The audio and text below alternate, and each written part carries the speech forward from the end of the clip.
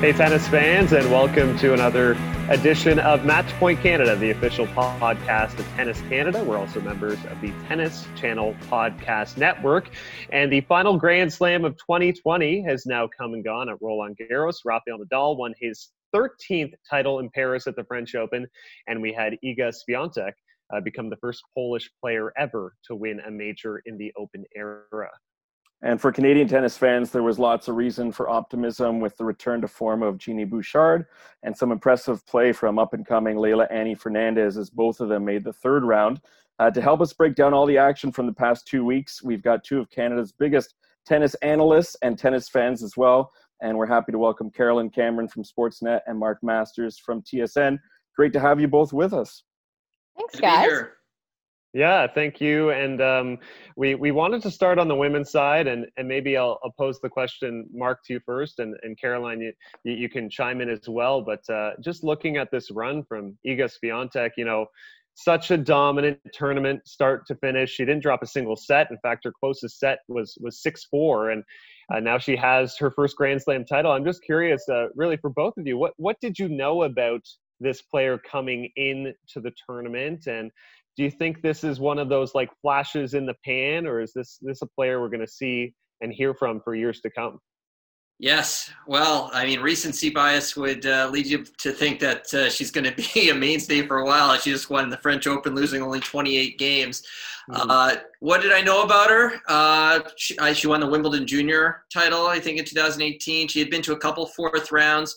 Got absolutely smoked by Simona Halep last year at the French in the fourth round. So she was on the radar, but I did not think I did not see this coming. I mean, we had a discussion on the TSN show about how we were going to pronounce her name. So so it's not like we were expecting her to go all the way at the beginning of the week. But the nice thing now, Mark, is on the WTA website. They've got that cool little feature where you can click on it and have the players pronounce their own name, and as much as that website frustrates me from time to time, that is a neat feature that they've got. So it's helpful. It's a lifesaver. I'm so happy. I think every league should have to do that for every player. But so yes, it was very very surprising. I guess not that that she won it, but the way she won it as well. So is it more of a Yelena Ostapenko situation? I think she just turned 20 when she won the French Open. I feel like Świątek has more of a complete game and could be more sustainable. But she said it herself, consistency is always going to be the key now moving forward. So I'm not sure what to make of it, but it certainly bodes well for her moving forward. I mean, to win it the way she did.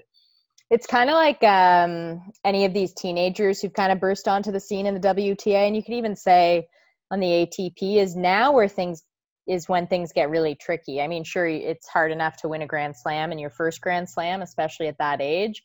But now, in terms of being consistent, no one's going to be surprised when they're up against you. They know what to expect and they'll be prepared. But to piggyback on what Mark was saying, I think she does have a good all-around game. And I was really impressed just with her forehand, how aggressive she was.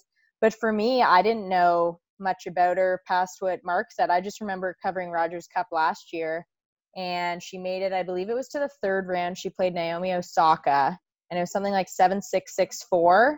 And she played well. Like, she had a good showing. But, yeah, other than that, I mean, no one expected her to come in and win the French Open. But she's really poised for her age in a way similar to Bianca Andreescu and what we saw last year. But now just the question is, at that age, I remember back to Rogers Cup last summer in Toronto, and she beat Caroline Wozniacki in either the first or second round. And I wasn't sure really how to put that into context because Wozniacki hadn't been playing her best game anymore at that point. And but was definitely impressed.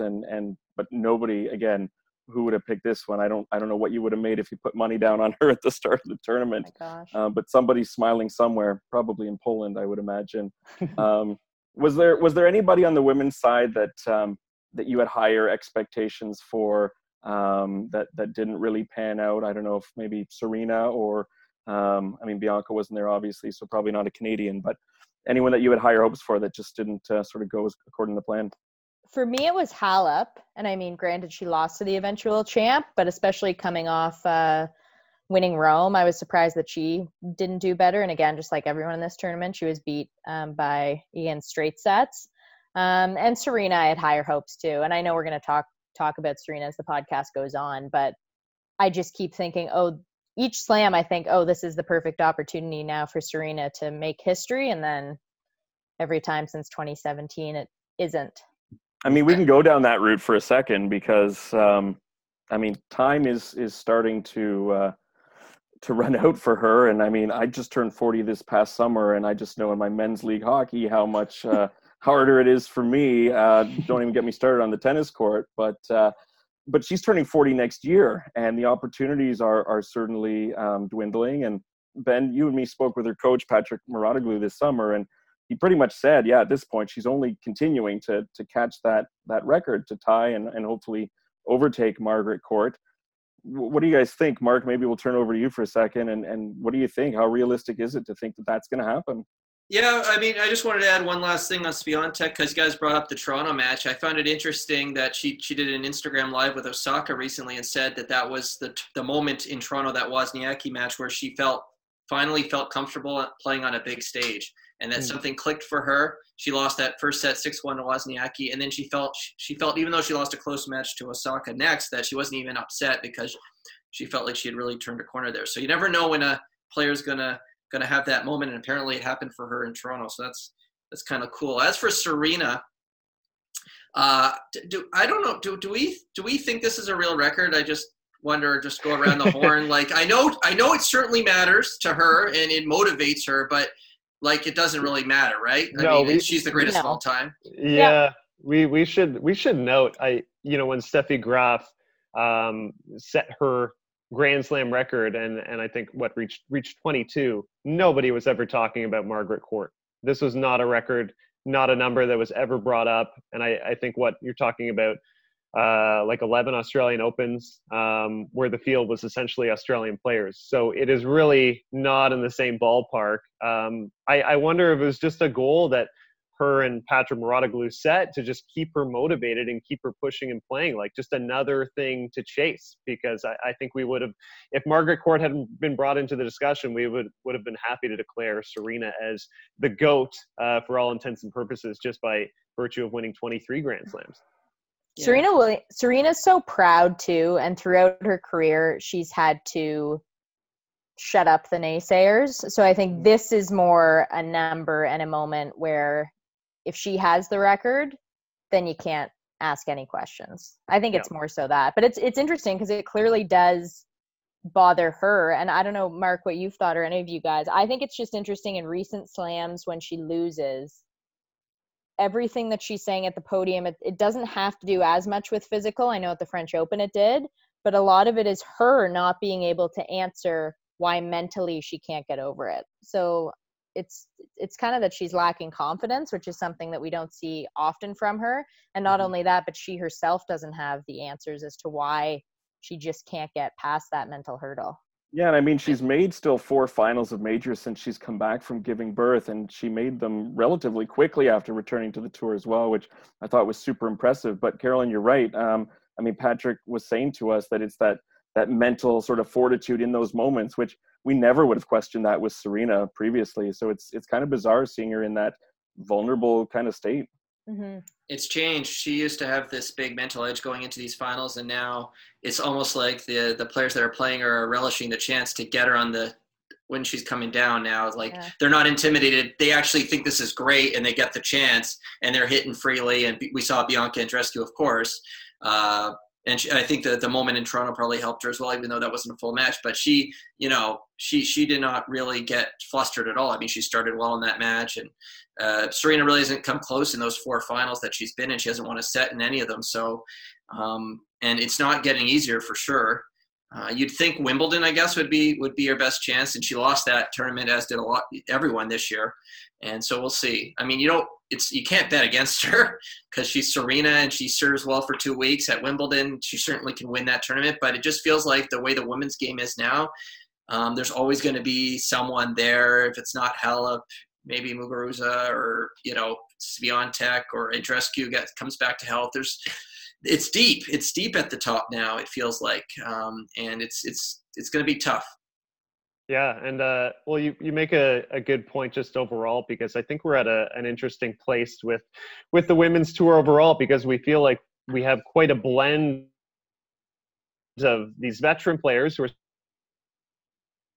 still posting great results. Simona Halep, for example, obviously one of those players who's a contender wherever she goes. Petra Kvitova still plays great at slams. Victoria Azarenka, we've seen a resurgence from, just made a U.S. Open final. Garbine Muguruza earlier in the season making a final. And then you have this young crop of players as well who, unlike the men's side, they are going out and winning Grand Slams. Naomi Osaka has a few. Sophia Kenin now 2 slam finals this season. Are we transitioning like to a place where it's all about the young players right now, or are we going to see this balance for some time between just kind of like that push and pull between veteran players and the young guns? I think it's still going to be a bit of a push and pull, as it has been in recent years. And if you even look at the likes of like Coco Gauff, I mean, she's still 16 years old. And with youth kind of comes this idea of you're not really aware of exactly what's going on in the moment if it's new to you, and that gives you a little bit of an edge, it seems, over experience. And some women in the field who have been fighting just to get their first slam or second or third slam, and so on. I think someone like Ash Barty could really change that. I think she's the type of person where if she was consistent, which you could say about anyone, I think she could find dominance in the game. But other than that, it's really the perfect opportunity for players like Leila Annie Fernandez, who's been aforementioned, the young Canadian. So I find it exciting that it's pretty wide open, because you still see the usual veterans, but it just leaves room for some new, fresh star power. Yeah, even in this crazy French Open, we still had Petra Kvitova against Sophia Kenin in a Grand Slam semifinal. So, I mean, Kvitova, obviously multiple Grand Slam champion at Wimbledon. Azarenka back in the conversation, which has really been a great story to see. It's just unpredictable. I mean, Azarenka, beat Kenin 6-love, 6-love in Rome, and then Kenin goes on to make the final at the French Open. It is a fun time because of that unpredictability, but the depth of it allows you to have pretty high quality tennis and pretty good storylines regardless. And then throw COVID in the mix too, right? And very unpredictable. Craziness. I was saying to Ben on our last podcast, I think, that this was the first Grand Slam tournament in a while where I was equally excited for both the men's and the women's draw, because like we just said, women's tennis right now is super. There's so many personalities and emerging talents, and it feels like there's a new one at every slam to take notice of. And on the men's side, I don't want to say I was getting bored of the Federer, Nadal, Djokovic dominance, but the US Open was refreshing to get a couple of new faces in the finals there. So I was really excited for both draws. And then, let's transition to the men's side. The result was the predictable French Open result when Nadal, once again, his 13th title in Paris, his 100th win there. I could quote stats all podcast long. There's so many impressive moments and measures that he's reached now. But if we talk about that final for a second, it didn't quite live up to the hype, unfortunately, did it? And I don't know if that was because of an injury potentially to Djokovic, or just the fact that Nadal seized the moment and realized the importance of what that meant for him. What did you take away from that final match? And did you watch all the way through, or did your channel change at all after those first 2 sets went by in such a blitz?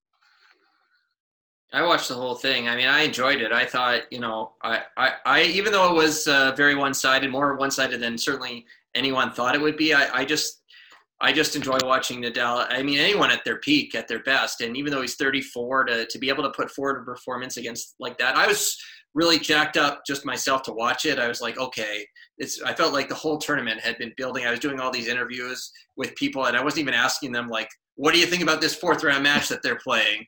I mean, Nadal played one match where Sebastian Korda was literally like, thank you for letting me be on the other side of the net with you. Can you sign my shirt after the match? And like, he's in the press talking about how it would have been great if Nadal had hit this great winner against him. So like, he was like cruising, and it, like, honestly, it just felt like everything was a prelude, and then it didn't live up to the hype. I really thought Djokovic hadn't lost a completed match all year. And, I don't think Djokovic gets the credit for being as good a clay court player as he is. I mean, just like Federer, he would have won multiple French Opens for sure if he wasn't playing at the same time as Nadal. So it's disappointing, but Nadal was just a beast in this tournament. I mean, I know it's on the list to talk later, but it might have been one of his most impressive titles, if not right up there on the short list. Recency bias again makes you think like, wow, that was incredible. That was his fourth time he hasn't lost a set en route to the title, but he just dismantled Djokovic. It was amazing. So I enjoyed it, even though it wasn't the 5-set, satisfying, 5-hour, slugfest that I thought maybe it would be. So I enjoyed it. I think anytime you can watch someone who's the greatest in the world do something like Nadal playing tennis on clay, you watch it regardless of how it's going. It's how I felt about even watching LeBron win his 4th title when it wasn't a good final game against the Heat. You still want to watch, and years from now you can remember, oh yeah, I watched when he made history.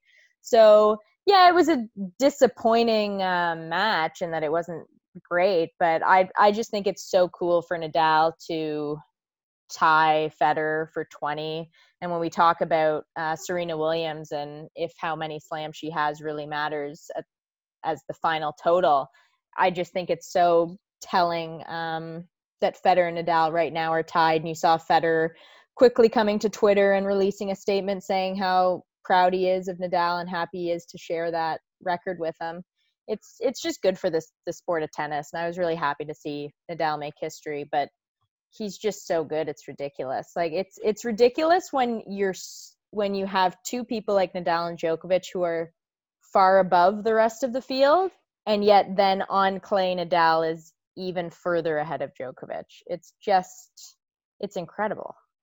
Yeah, it's unbelievable, these two, because as they're making their way through these tournaments and they're cruising to like comfortable straight set victories, both of them themselves have another level they can play, and they're not yet playing their best level and still beating like Khachanov's 3-3 and 4, for Nadal just like beating Sinner in straight sets. And then they always bring it, of course, to that peak, which we see in the final. And it's interesting because the last two finals these two have played have been very one-sided. Djokovic crushed him, of course, at the Australian Open final in 2019, and Nadal has the response here in 2020. And it was funny, he was asked if it was sort of revenge, and he said, I'm not really into revenge matches. That's not really how he's wired.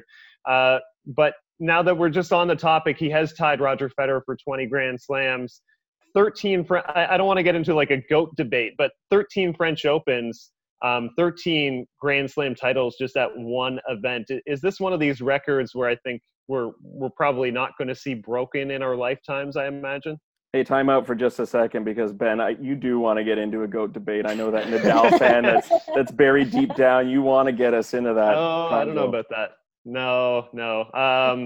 We can have that debate. We can have that debate when their careers are over. But it's funny because Djokovic, the way he was charging, the way he was playing, I think if this had been a title that he had won, you'd have plenty of people out there saying there's a strong argument, strong case to be made that Djokovic could be the best player of all time. So it's amazing the weight we place on one match when it comes to Grand Slam titles.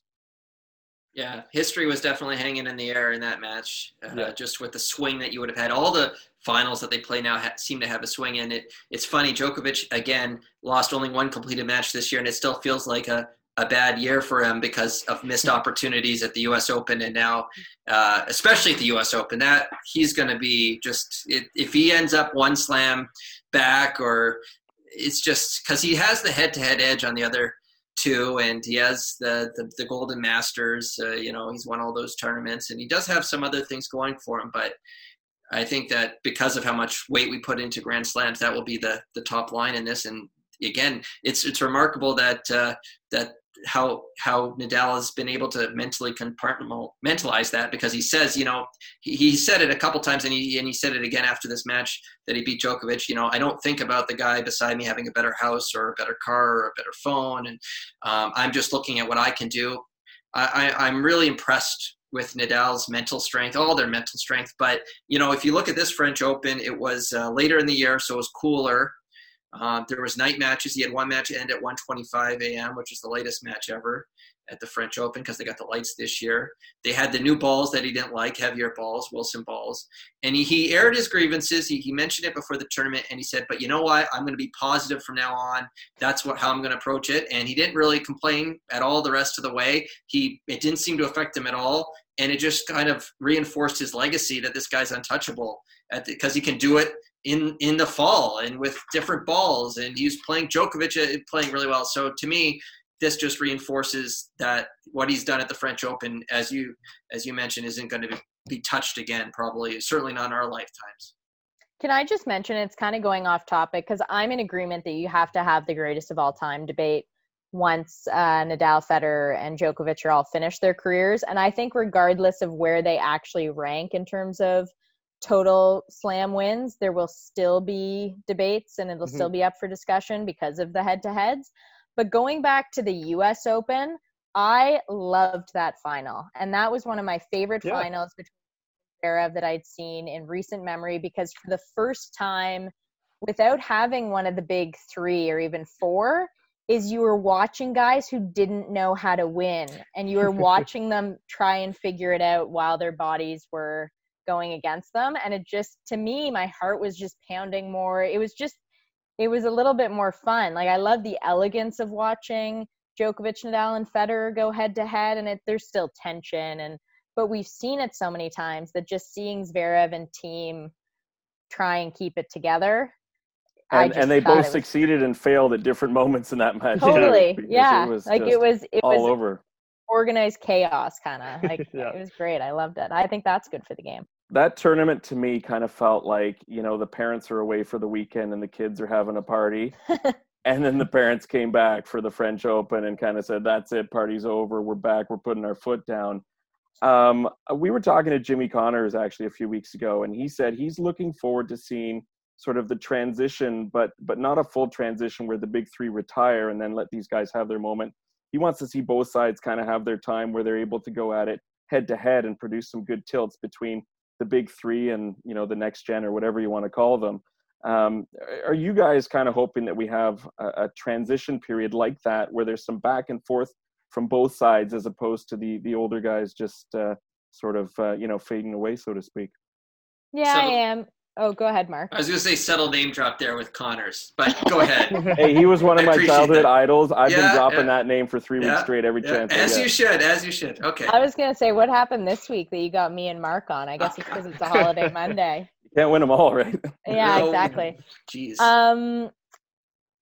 The thing is we've been talking about this transition from the next gen to the next gen, rather, before we ever even called it the next gen, like the Nishikori generation, the Milos Raonic generation, who are now 29, 30. We have seen like Milos in a semifinal at Wimbledon against Federer, and we've seen a bit of the transition. I think the biggest one is Thiem against Rafa on clay, because he has found some success and he has pushed him. Yeah, I want to see like Tsitsipas. I love seeing against this old guard. But it's really, I'm kind of waiting for like Shapovalov or Felix to really have their push. Medvedev, we've seen a little bit, but I'd love to see a rivalry created, but I don't know how much time those big three are going to give us.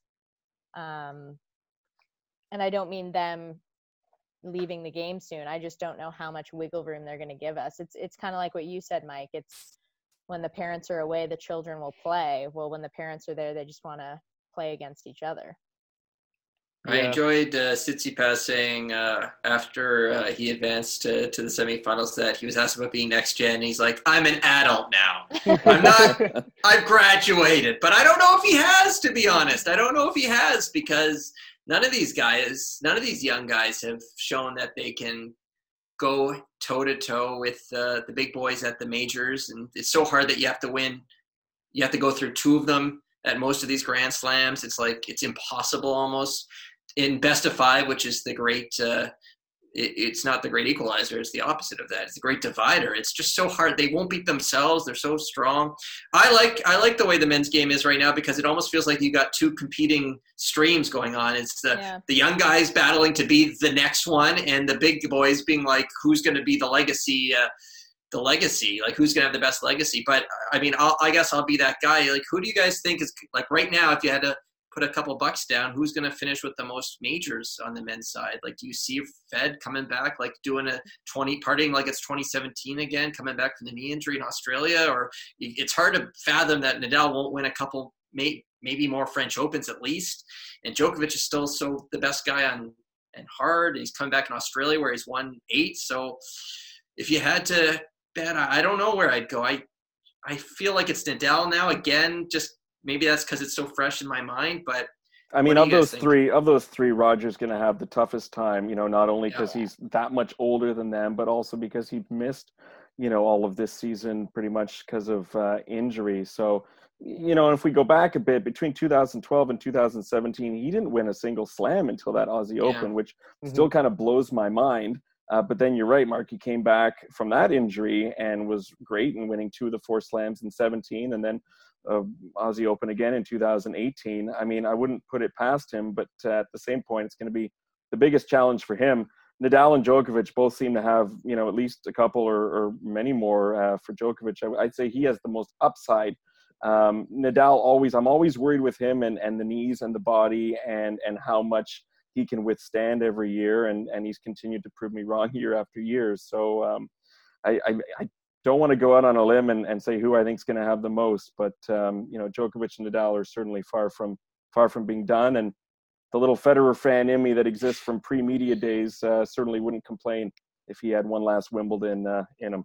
I know. I was thinking, do I answer this who I want it to be, or who I think it's going to be? I think it'll be Djokovic, and I think that's what makes tennis really interesting right now. Is Djokovic? It's pretty well reported and broadcast that he just doesn't have the same public perception and love for him that Federer and Nadal do.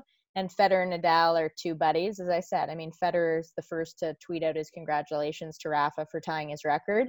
And Federer said he's always happy to see Rafa win.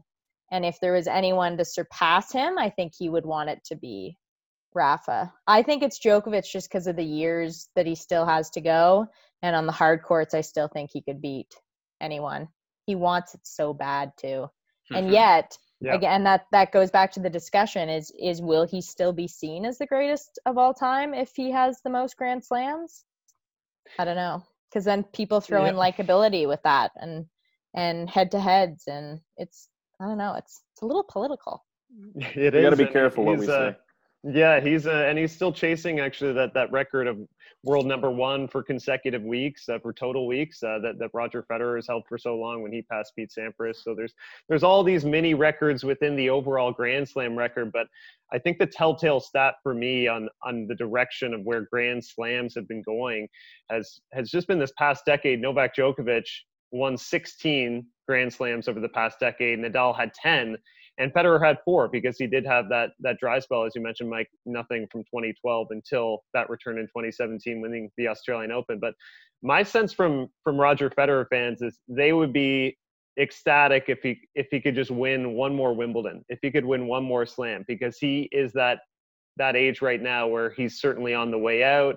I wonder myself if he really only has one more season left. I know he was keen to play the Olympics, so Nadal and Djokovic have a few more years to play and more slams to rack up. And I know Federer would be at peace with Nadal passing and owning the record. I don't know if he'd be at peace with Djokovic owning it, though. Mm-hmm. He may not have a choice. So that's exactly right. Yeah. I'm going to go with Nadal. I think he's got a couple more French and one more somewhere else, and that'll get him to 23. And then I think Djokovic is going to pass Federer, but I don't think he's going to be able to catch Nadal. And it's amazing that Federer might finish third after all of this. Like when he passed Sampras, that was like amazing. And it was like an incredible feat, and Sampras was there, and it was like, wow, no one thought anyone was going to touch Sampras, and now Federer might be third. I think he will be, but that was over a decade ago too. He was 27 years old when he won his 14th. Federer was. Isn't that crazy? That's bonkers. And I think when that number was set, we thought, nobody can do that again. And now we have 2 other guys. So Yeah, even if Federer is third in the Grand Slam count, I still think there will be an argument, not just from his fans, from other people who observe the sport, feeling he is still the greatest of all time, and he might still end up with the most career titles. He's chasing Jimmy Connors, actually, with that 109 number. So just another mention. Friend of the show. Friend Your of the friend, show, yeah. Jimmy Connors. Yeah, my BFF, Jimmy Connors, who has that record. Carolyn mentioned Denis Shapovalov and Felix, and obviously we would love to see them make these deep runs at Grand Slam tournaments. And we spoke so positively of what they both did at the U.S. Open, particularly Denis Shapovalov reaching his first ever quarterfinal. To some, it may have felt even like a missed opportunity because he was playing Pablo Carreño Busta with an opportunity to reach the semis. But both performing so well at Flushing Meadows, and then I know it's such a quick turnaround, you don't get a proper clay court season, but they kind of had a flop at the French Open. Felix out in the first round to Yoshihito Nishioka. Denis loses to Roberto Carballes Baena. A little controversy over that match. We don't have Hawkeye. It could have been a line call that maybe helps out Denis, or obviously in this case hurt him. But was this a setback tournament for them, or are they kind of young enough to just brush this aside and get right back at it at the next tournament, do you think? Yeah. I don't read too much into the French Open. Certainly not Denis's. Denis, he made the semis in Rome. Mm-hmm. He's in St. Petersburg now. Feel like they're all playing. They still have tournaments to go here. I see it more as a blip than anything too much. Certainly for Denis, especially, he had a lot of momentum. Top 10 debut, first quarterfinal major. Felix seemed pretty drained at the end of the French. Like he just seemed like he was mentally a little fatigued. It's not easy for the younger guys to come back and play week after week in these bubble kind of situations, and some tournaments no fans, some little few fans. It's tricky. So Felix certainly seemed a little drained, and Denis was feisty after he lost, talking about the missed, in his mind, the missed call. And that's a whole other kettle of fish with Hawkeye, and is it accurate, and Fox 10, and when will we have video review, and blah blah blah blah blah.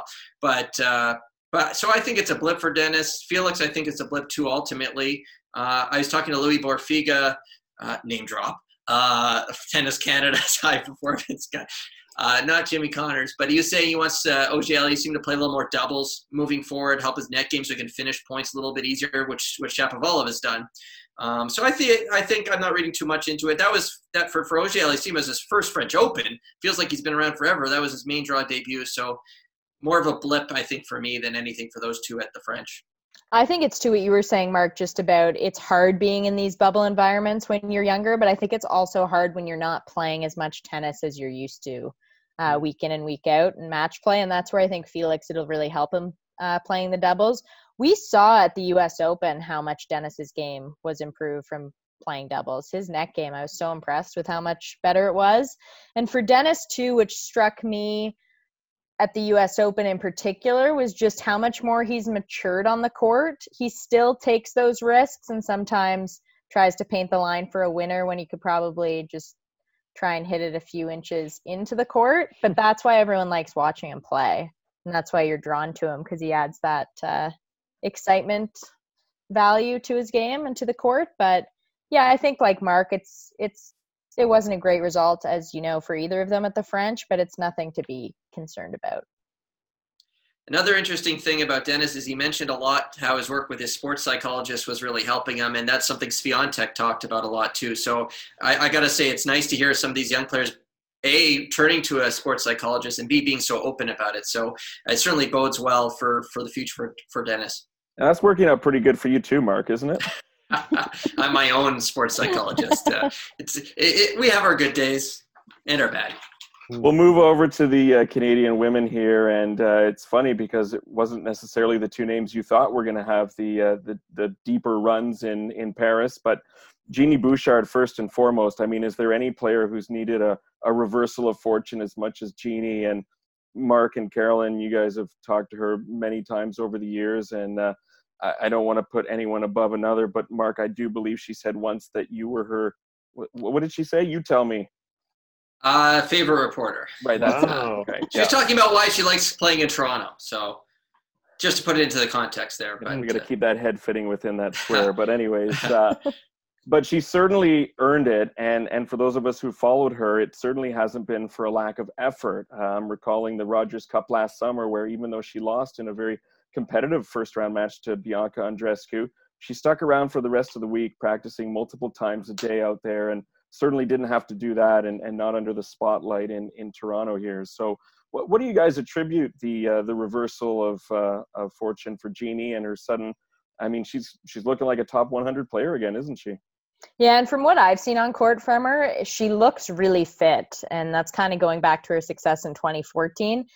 That's where COVID and the time off helped a lot of players who were healthy because they could focus more on their fitness. They had more time during the year to actually work on that as opposed to just trying to maintain it. And Jeannie was even trying to up her fitness about a year ago. But now I think we especially saw it in Istanbul ahead of the French Open. She just looks quicker getting back to the middle. And her game, as it always has been, has relied on the strength of being aggressive at hitting the ball early. And it's easier to do that when you can get to the ball quicker and sooner, even if it's just a half a step faster than you could before. So for me, that's been the big difference maker for her. And a year and a half ago, I mean, she wasn't able to string together wins for months. And now you see that she's been able to string together some wins. So you can't underestimate either what confidence and seeing your hard work pay off has done for her. So I'm happy for her. She looks good, and it's nice seeing her kind of back in form. Yeah, 332 in the world at the pandemic pause, and now up to 140. I agree.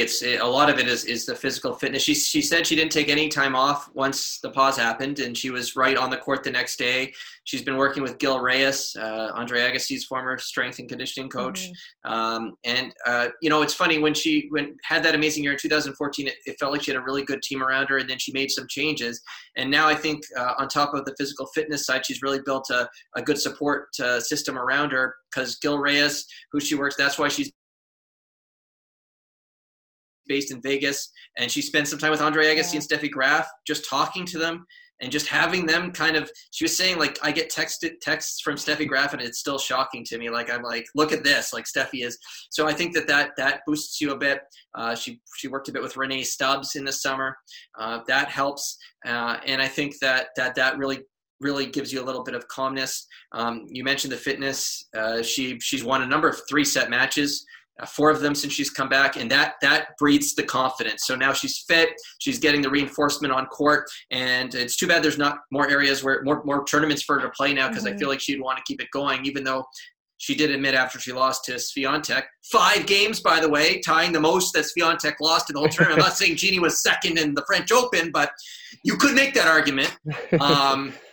It's too bad. This is why you're her favorite, because you say that. Jeannie apologist. No, I mean it's she's had a great run. It's great to see, and if she's back and Leila Annie continues to go on her run and Bianca returns, I mean Canada's Billie Jean King Cup team is looking pretty darn good. Yeah. I think that would be a relatively stacked team. We saw the Canadian men's team at Davis Cup and what they did last year, and that was without Milos Raonic. You think what they could do with their full squad, and the women as well. We spoke to Jeannie at the front end of July as well, and she talked about the work she put in with Gil Reyes in Vegas, and it definitely made a difference. I also wondered if it really helped her being in that world team tennis environment. She was playing around all these top American players, like very high level tennis, and she was totally holding her own. So I think in some sense, it's given her or rekindled that sense of self-belief on the court that, like, she belongs with those players. And to me, when I watch her, that ranking, and often the ranking is just a number on the women's tour. I mean, we just saw a 54th ranked player win the French Open, but Jeannie Bouchard, her best level of tennis is nowhere near 140. And right now, to me, she's playing top 50 level. And she had the right attitude when she came back. She was going to play anywhere. She went to Charleston for that invitational. She needed a wild card to get into qualifying for Istanbul before she made the final there. And she's got the right mindset. And I was talking to Heidi Altabach, the Billie Jean King Cup captain coach, and she's like, as long as she has the right attitude and going into these smaller events, she's going to be fine, because the tennis is there and the physical fitness is there. So it's really nice to see. She also mentioned she had really looked at her diet. during the break as well, which she said is the first time she really thought about that, and she was feeling like more energized just in general. Cut out some gluten and sugar, and so little tweaks like that obviously make a big difference for the high level athletes. So there's just been a lot of things that have started to come together, and hopefully we can see her keep going. I just added gluten and sugar to my COVID diet, actually. So, I mean, there's different ways of going about things, I guess. But the other player that we mentioned on the women's side, and she's our guest also on this episode this week, is Leila Annie Fernandez. And, I mean, people outside of Canada must just be looking at us saying, not another one. They've got another great player emerging. And, again, you know, for those of us in the know, a great young woman and an emerging talent. But I don't think we would have otherwise also predicted the success that she's had this year, which she had early in the season with that big Fed Cup before it was Billie Jean Cup win over Belinda Bencic, and then a win against Sloane Stephens. And then this summer she's picked up and added some muscle, and her fitness seems stronger, and her mental fortitude is really the thing that impresses me the most about her, considering she just turned 18. But how do you guys feel in terms of the ceiling for Leila Annie here? She's great. And I even liked, if you heard just what she said in her press conference after losing to Petra Kvitova at the French Open, where she said, I know I still have a lot to learn. And that's someone who was up 5-1 and in the first set and wasn't able to get it done against a top player and a Grand Slam champion. She knows that she has a ways to go, but I mean, if we even look back at Fed Cup when she beat Belinda Bencic, like she's improved even since then. And her game has good staying power because she mixes it up really well. She's creative. She has kind of many tools in her toolkit, excuse the cliche, but she's smart and she's hardworking. And then you throw in the fact that she's a lefty as well. I think her ceiling is as high as she wants it to be. She's really good, and she's part of this next generation now in the women's game. She's just very self-aware, which helps at this point in her career. And you see that in her results. There's the progression. She qualifies, loses first round of the Australian Open. She gets into the U.S. Open directly, wins her first round match, loses to Sofia Kenin, a Grand Slam champion. French Open, she wins a couple of rounds, and then she holds her own, I thought, pretty well against Kvitova, another matchup against a Grand Slam champion where she was up 5-1 and had set points. And if she had been able to convert one of those set points, it could have gotten really interesting because Kvitova would have been thinking, Fernandez would have gotten more confident, and she's not the most imposing player on the court at 5'4" on a good day, as her dad says, but she thinks the game very well. Obviously, that's the great equalizer for her, despite the size discrepancy in most of these matches. And I found something interesting she said during the tournament was that she feels watching soccer with her dad, who was a soccer player growing up, really helped her think sports better. She's looking for the openings and the angles, and she really does hit angles so well. And that's how she gets around the court. She's thinking kind of the next point ahead. And for her to be able to do that at this young age with the lack of experience, which she's now getting, it really bodes well for the future for her. Which she's up to 89 now as an 18-year-old. It's her and Coco Gauff in the top 100 at the two youngest players. It really does bode well for her and for Canadian tennis. Yeah, that's such an amazing ranking for her to reach too.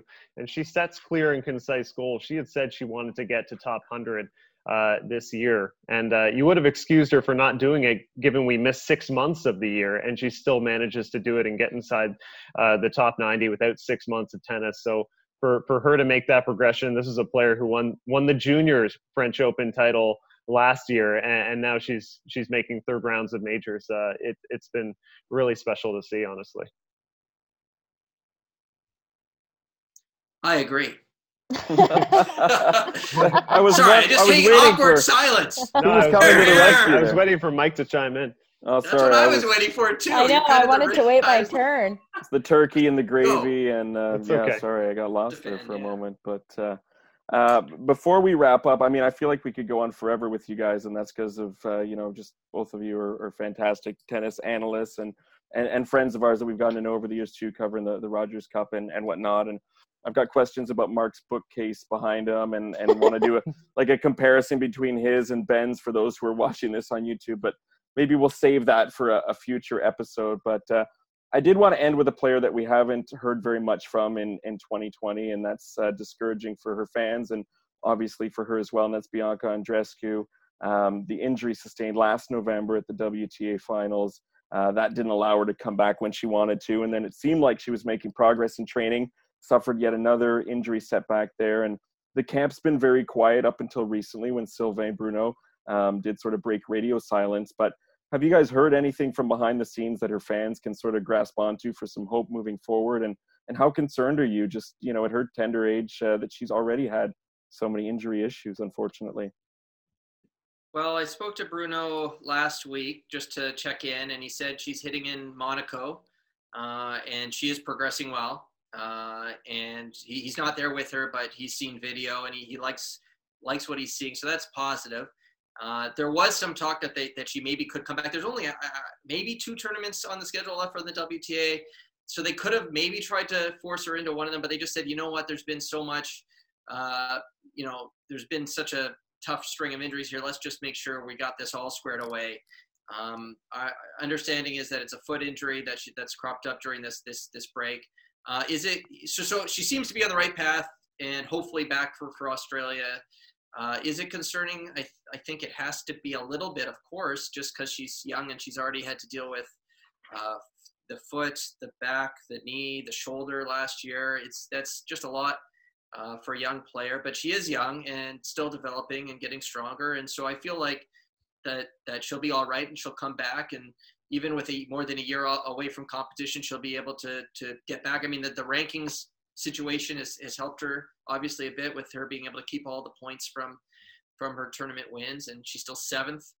So that will help her. It's not like she's fallen out of being seeded at a Grand Slam or anything. So that's kind of where things stand. Part of you is thinking like, okay, she's had all these injuries that can't be good, and maybe she's just getting rid of this bad luck now early in her career, and once she's older and physically stronger, she'll be fine. So that's the way I'm kind of looking at it, kind of glass half full. Yeah, I'm not too concerned. I think 2020 has helped her in the sense with this injury popping up in the summer, the foot injury, that instead of returning sooner than you need to, she can take this time not just to focus on full health, but to make sure that she's ready physically for 2021. Because if we even look back to a year ago, headed into the Rogers Cup, she hadn't played since the French Open. That tournament, even though she won it, she was playing her way back into shape. And right now, with the injuries that she's had, you don't want to take further risk by playing yourself into shape while you're playing matches if you don't have to. So I think it's smart what she and her team are doing. And again, based on COVID and how things are going, the Australian Open, she's going to have to get to Australia even sooner in terms of the quarantine and preparing for that. So these last couple months, 2.5 months of this year are a time for her to get really fit and maybe even fitter than she was a year ago before the injuries kept reappearing. And that'll set her up to really be ready for 2021, feeling confident, feeling healthy, and feeling fit. Because I think in all sports, we sometimes confuse health and fitness, where I see them as 2 different things. Health has to do with injuries and being injury-free, where fitness has to do with what we were talking about, Jeannie, just physically being very fit. Yeah. Well said. I mean, that leaves me feeling much more confident now. Thank you both for that. I'm sure her fans will appreciate hearing that too. I mean, can't wait to have her back on the court. It seems like it was such a stellar year for Canada, even without her presence. So just having her back will make it, that much better too. Yeah, it bodes really well. I mean, again, the French Open, we had some great stories, and Milos Raonic did not make it to the start line, and Bianca wasn't there. With them in the mix, that's 8 singles entries. I mean, Steven Diaz qualified, but it's looking like we're getting to the point in Canadian tennis where we're going to have like 6, 7 players in the singles main draw just getting in there on their own, and many of them seeded. So, I mean, it's going to be fun. It's the future is extremely bright. We're going to be talking to you guys a lot down the road. That's for sure. So, us and Jimmy. Right? That's right. Yeah, if you can squeeze us in. Yeah. We're doing our best. And hey, look, on that note, it is Thanksgiving weekend here in Canada for those who weren't familiar, who are listening from elsewhere. And we're really thankful for both of you to take the time. And again, having, the tennis experts from both TSN, Mark, and Carolyn at Sportsnet, which are Canada's 2 main sports leaders, super special. And, the passion and the knowledge that you guys bring, and you got a good sense of humor too. So thanks for joining us. And I'll let Ben bid you farewell, but looking forward to the next time. Yeah, thank you so much, guys, for taking the time and joining Matchpoint Canada, and we'll have to touch base further down the line. Thanks, guys. This was fun. Yeah. Canadian tennis, the passion that unites us all, right? Absolutely. Or something. Yeah, no, and before we go officially from this episode of Matchpoint Canada, I will point out we had a poll started 2 weeks ago at the front end of the French Open, a signed Victoria Azarenka ball from Rogers Cup last year. She, of course, made the U.S. Open Finals, and congratulations to Bradley Panter in Toronto. Well done. You have yourself a signed Victoria Azarenka ball, so we will get you out that tennis ball as soon as we can. Mark's got some behind him. You should do a Mark Masters signed ball. A signed Mark Masters ball. That would get a lot of retweets, I think. These were in the bottom of my closet when the pandemic started, and I'm like, this could be in the background. Spent a lot of time thinking about the background for my Zooms, more than I'd like to. It was actually kind of fun early in the pandemic to be like, what can these books I haven't read, that finally they come in handy for something. But save that stuff for the next one, Masters, but looking forward to hearing all about the stuff you got back there. I actually caught a Rafa Nadal signed ball at the Rogers Cup one year as a Really? fan. Yes, I gave it to my sister. Big mistake. Cool. Big mistake, but I hope she still has it good somewhere. reflexes. I caught it. It was awesome. The fans were loving it, and then I said, I'm going to be a tennis reporter. No, That was the start. That was the start of Masters Nation. That's where it started. Rafa looked at me, and I think he winked. No, I didn't. Oh, good. All right. Thanks, you guys. Take care. Happy Thanksgiving Let's get once out of again. here. Eh? Happy Thanksgiving. Bye.